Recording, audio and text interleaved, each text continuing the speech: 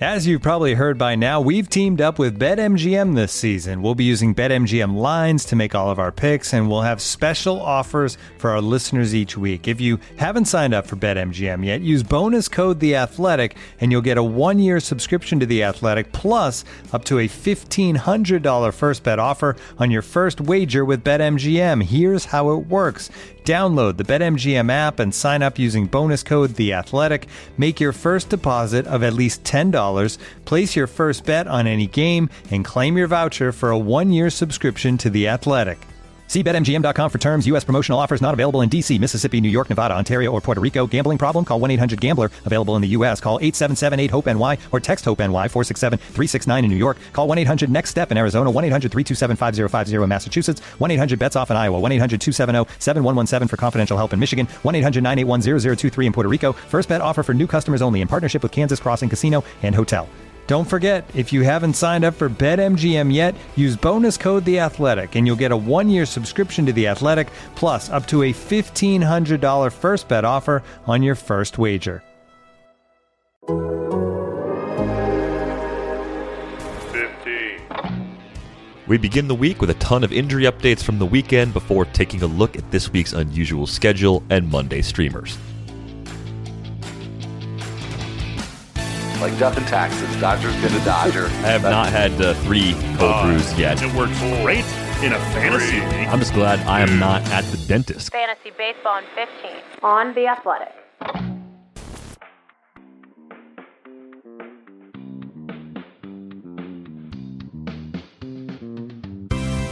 Welcome to Fantasy Baseball in 15 for Monday, April 19th. I'm Derek Van Riper, flying solo today, and it was a busy weekend with lots of injury news. So we're going to get to all of that before we dig into everything else on today's show. Ronald Acuna left Sunday night's game against the Cubs with an abdominal strain. He is day-to-day for now. We should know later in the day on Monday if he's going to require a stint on the IL, but the injuries have been piling up on the Braves in recent days, with Christian Pache and Ender Inciarte already on the IL. Guillermo Heredia has been getting regular run in the Braves outfield, and they may have to turn to one of their prospects, Drew Waters, to possibly come up if Acuna does in fact require a stint on the IL himself. So watching very carefully throughout the day on Monday for further details before setting lineups for the week, or at least for the first part of the week. But Acuna day to day at the time of this recording, early Monday morning. But the Braves have also been dealing with the absence of Ozzie Albies. Ehire Adrianza has been filling in at second base. The Braves start their week on Tuesday with an interleague series against the Yankees. Starling Marte dealing with an oblique or intercostal injury. Given the nature of the injury, it seems likely that he'll require a stint on the IL. The Marlins have not made a move just yet. Their roster is not built for a Marte absence, unfortunately. John Birdie could start some games in center field, but more likely a corresponding roster move if Marte goes on the IL is going to bring up someone like Lewis Brinson to pick up a lot of that playing time. Lance Lynn, one of the league's most durable starters, goes on the IL with a strained trapezius. His next turn in the rotation lined up for Wednesday. That led to a lot of speculation that Michael Kopech, who's been pitching very well out of the bullpen, might actually get that opportunity. Kopech actually pitched in one of the games of the White Sox doubleheader on Sunday against Boston, so he is not a candidate to make that start, given that there's only a 2-day break before that turn comes up. In the corresponding move for Lynn's placement on the IL, Zach Birdie was recalled from the White Sox alternate site to give the White Sox an extra arm for their bullpen. For the Dodgers, Gavin Lux is the latest player to hit the IL. He is dealing with a wrist injury. Manager Dave Roberts said he expects Lux to be back after the 10-day minimum, so good news there. They recalled Sheldon Neuse from their alternate site, and he got the start against the lefty with the Padres' Blake Snell getting the nod on Sunday. But beyond Sunday, it's going to be interesting to see if Neuse gets a lot of opportunities to play. Chris Taylor, Max Muncy, and Zach McKinstry each started games at second base before the Dodgers put Lux on the IL. So you could see Edwin Rios ending up picking up some playing time as a result. Luke Raley, who got some starts recently, could also continue to play as a result of the shuffle in the Dodgers lineup. There's no timetable for Steven Strasburg. He has been placed on the IL with a shoulder injury. Apparently, Strasburg did not feel right after going through his between starts side session. This comes on the heels, of course, of Strasburg getting hit in a big way last time out against the Cardinals last week. 7 earned runs over 4 innings, 3 strikeouts, 5 walks. And of course, as we talked about in the show, Strasburg's velocity was down in that outing just as it was in his first outing of the year when he pitched well against the Braves back on April 7th. As far as the actual replacement goes, Erick Fedde pitched very well for the Nats on Saturday against the Diamondbacks. He had 9 strikeouts, only walked 1 batter across 5 innings, scattered 5 hits, and only allowed 1 run. He makes a lot of sense as the temporary fill-in. Getting the schedule to line up will be a matter, of course. It was Paulo Espino who got the nod for the Nats, filling in for Strasburg on short notice on Sunday, but Fedde likely ahead of Espino on the organizational depth chart at this point. So if you're looking for a starter, Fedde is going to be that guy more likely than not. Gary Sanchez has a hand injury. He is considered day-to-day for now. The Yankees, among the teams not playing on Monday, they begin a 2-game interleague series against Atlanta on Tuesday. There's a chance that Sanchez will be ready to return for that. Kyle Higashioka continues to pick up extra playing time in Sanchez's brief absence so far. Some other Yankees news: Rougned Odor appears to be the everyday second baseman until Luke Voit is back. Odor started his 7th straight game against the Rays on Sunday, and he hit his first home run as a Yankee over the weekend on Saturday. One other Yankees news item to pass along: Jay Bruce officially retired on Sunday, ending a career that spanned 14 years in the big leagues after Bruce was the 12th overall pick by the Reds back in 2005. From the Blue Jays, George Springer has a batting practice on tap this week. It's possible that he will return during their weekend series. Springer is working his way back from a quad injury that was suffered while he was rehabbing an oblique strain. He is still yet to make his Blue Jays debut. Jake Lamb saw some time in left field for the White Sox over the weekend. Still a revolving door there as Adam Engel is sidelined until late April. But Andrew Vaughn still getting the bulk of the playing time in left for the White Sox, at least for now. And Spencer Turnbull expected to make his season debut Wednesday against the Pirates. It looks like Tarek Skubal is going to get bumped from the rotation, but given some potential limitations in Turnbull's workload for his first start of the season, Skubal is likely to follow him.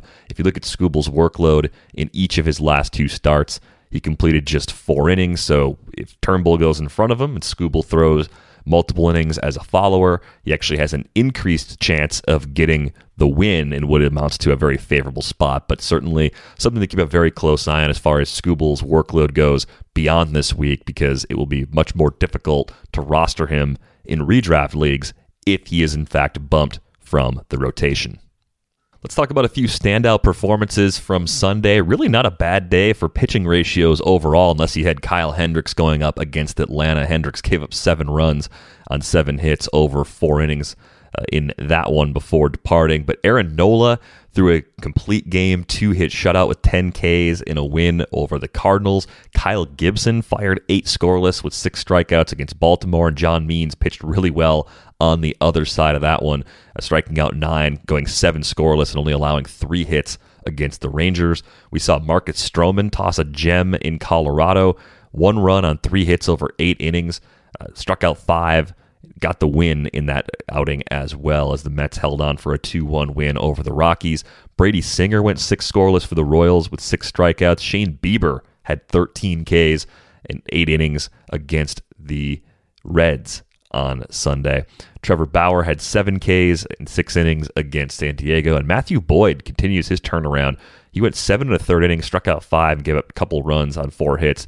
Did not factor in the decision, but pitched really well, and very encouraging to see him turning things around. We had one other pitcher's duel in Miami. Alex Wood only threw 61 pitches, but got through 5 scoreless innings. And then Pablo Lopez on the other side, 9 Ks, 2 walks, scattered 6 hits, did not allow an earned run, actually took a pretty tough luck loss in this one as the Marlins fell 1-0. Madison Bumgarner held it together for 5 innings, struck out 5, only allowed 1 earned run in his appearance, and Garrett Cole, not surprisingly, racked up 10 Ks over 6 1/3 innings against Tampa Bay, despite pitching in a losing effort. On the hitting side, several multi-home run games. Guillermo Heredia, who I mentioned a bit earlier, getting a little extra run with all the injuries in the Atlanta offense, went 3 for 4 with a couple of home runs, 6 RBIs in the Braves' 13-4 rout over the Cubs. Daniel Vogelbach had a couple of homers for the Brewers, made a spot start at first base, and made the most of that opportunity, finishing 2 for 5 in a losing effort against Pittsburgh. Anthony Rizzo popped a couple of home runs on the losing side for the Cubs against Atlanta. Trey Turner also homered twice for the Nats, and Brian Reynolds went deep for the Pirates. He's been on a bit of a tear, a couple more hits for him, now hitting .317 for the season, has 3 multi-hit games in his last 5 contests. A couple of closer-related notes to pass along real quick. Gregory Soto entered a tie game in the 9th inning and took the loss for the Tigers on Sunday. It appears that Brian Garcia is taking over as the main source of saves, but the Tigers are really mixing and matching quite a bit. So it really comes down to how deep your league is. If you're in a league with 15 or more teams, you might still be able to justify keeping Soto on the roster, but Garcia does have what appears to be the slight upper hand for more save chances. We did see Tyler Rogers get the save for San Francisco in that 1-0 win over the Marlins, but that was simply the result of Jake McGee being unavailable on the COVID-related IL. McGee could be back in a matter of days, so Rogers would be a very temporary pickup if you're looking to get a few saves out of that situation. Taking a look at the weekly planner, just an odd week for scheduling. The Twins, of course, had a couple of games postponed over the weekend in their matchup against the Angels as they are working with a COVID-19 situation. They may have a doubleheader with Oakland scheduled on Tuesday. Their game for Monday has already been pushed back, so we'll see if that actually materializes here in the next few hours. A handful of teams only playing 5 games this week with a lot of interleague games on the schedule. That group includes the Braves, the Orioles, the Rockies, and the Jays. A few teams with much heavier schedules. 7 game weeks on tap for the Red Sox, the Angels, the Padres, and the Giants. The Padres might welcome Dinelson Lamet back into the rotation this week as well, so we're definitely keeping our eyes out for some more information about his availability. Looking for an assist with your credit card, but can't get a hold of anyone? Luckily, with 24/7 U.S.-based live customer service from Discover, everyone has the option to talk to a real person anytime, day or night.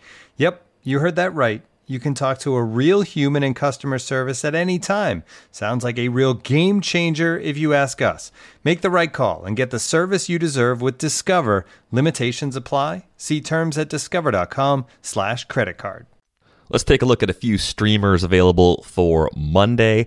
We begin with Danny Duffy. He's got a home start against the Rays, and the common refrain I've had about the Rays going back to last season, they strike out a lot. They have a league average offense so far in terms of WRC+, but much like 2020, striking out 27.1% of the time. That currently ranks 6th in Major League Baseball. Duffy's averaging 93.9 miles per hour on his four-seam fastball thus far. That is the fastest he's thrown that pitch since 2016. Still mixing a slider, a changeup, and a curveball as well. And the good news here, if you're in a weekly league and you get this pickup in, he's got a second turn over the weekend against the Tigers as well. So another favorable matchup coming up for Duffy next time out after a slightly more difficult one, but not too bad of a matchup against the Rays on Monday. Chase Anderson draws the Giants, and much like 2020, Chase Anderson is throwing more cutters than he did in the past, which is a good adjustment for him. Unfortunately for Anderson, the four-seamer has just been punished by opposing hitters in recent seasons. He's given up 37 home runs on that pitch since the start of 2018. And of course, when Anderson is at his best, the changeup gets whiffs for him, gets some weak contact as well, and avoiding damage, especially now that he's pitching half his games in Philadelphia, is going to be really important for him. So home against San Francisco, actually a usable matchup, especially with that little adjustment we're seeing from Chase Anderson again here in 2021. On the other side of that Rays-Royals matchup, Josh Fleming, viable at least in leagues that don't have strikeout rate as a category, and probably in leagues that don't have an innings cap, because those effectively make strikeout rate more important.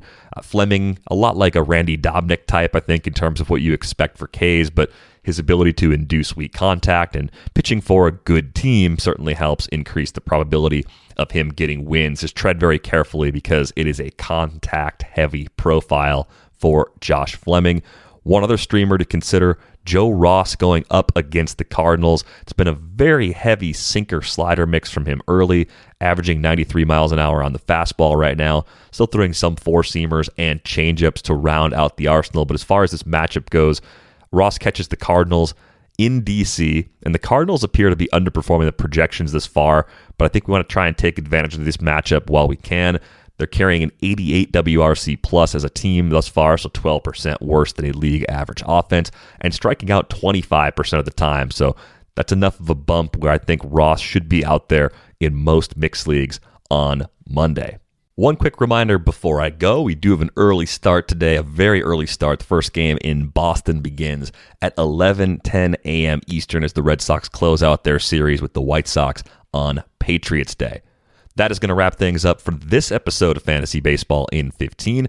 As always, if you're enjoying this show, we'd really appreciate a quick rating and review if you're listening on a platform like Apple Podcasts or any other place that allows you to do that. If you're not already subscribed to The Athletic, you can pick up a subscription at $3.99 a month to start at theathletic.com/baseball in 15.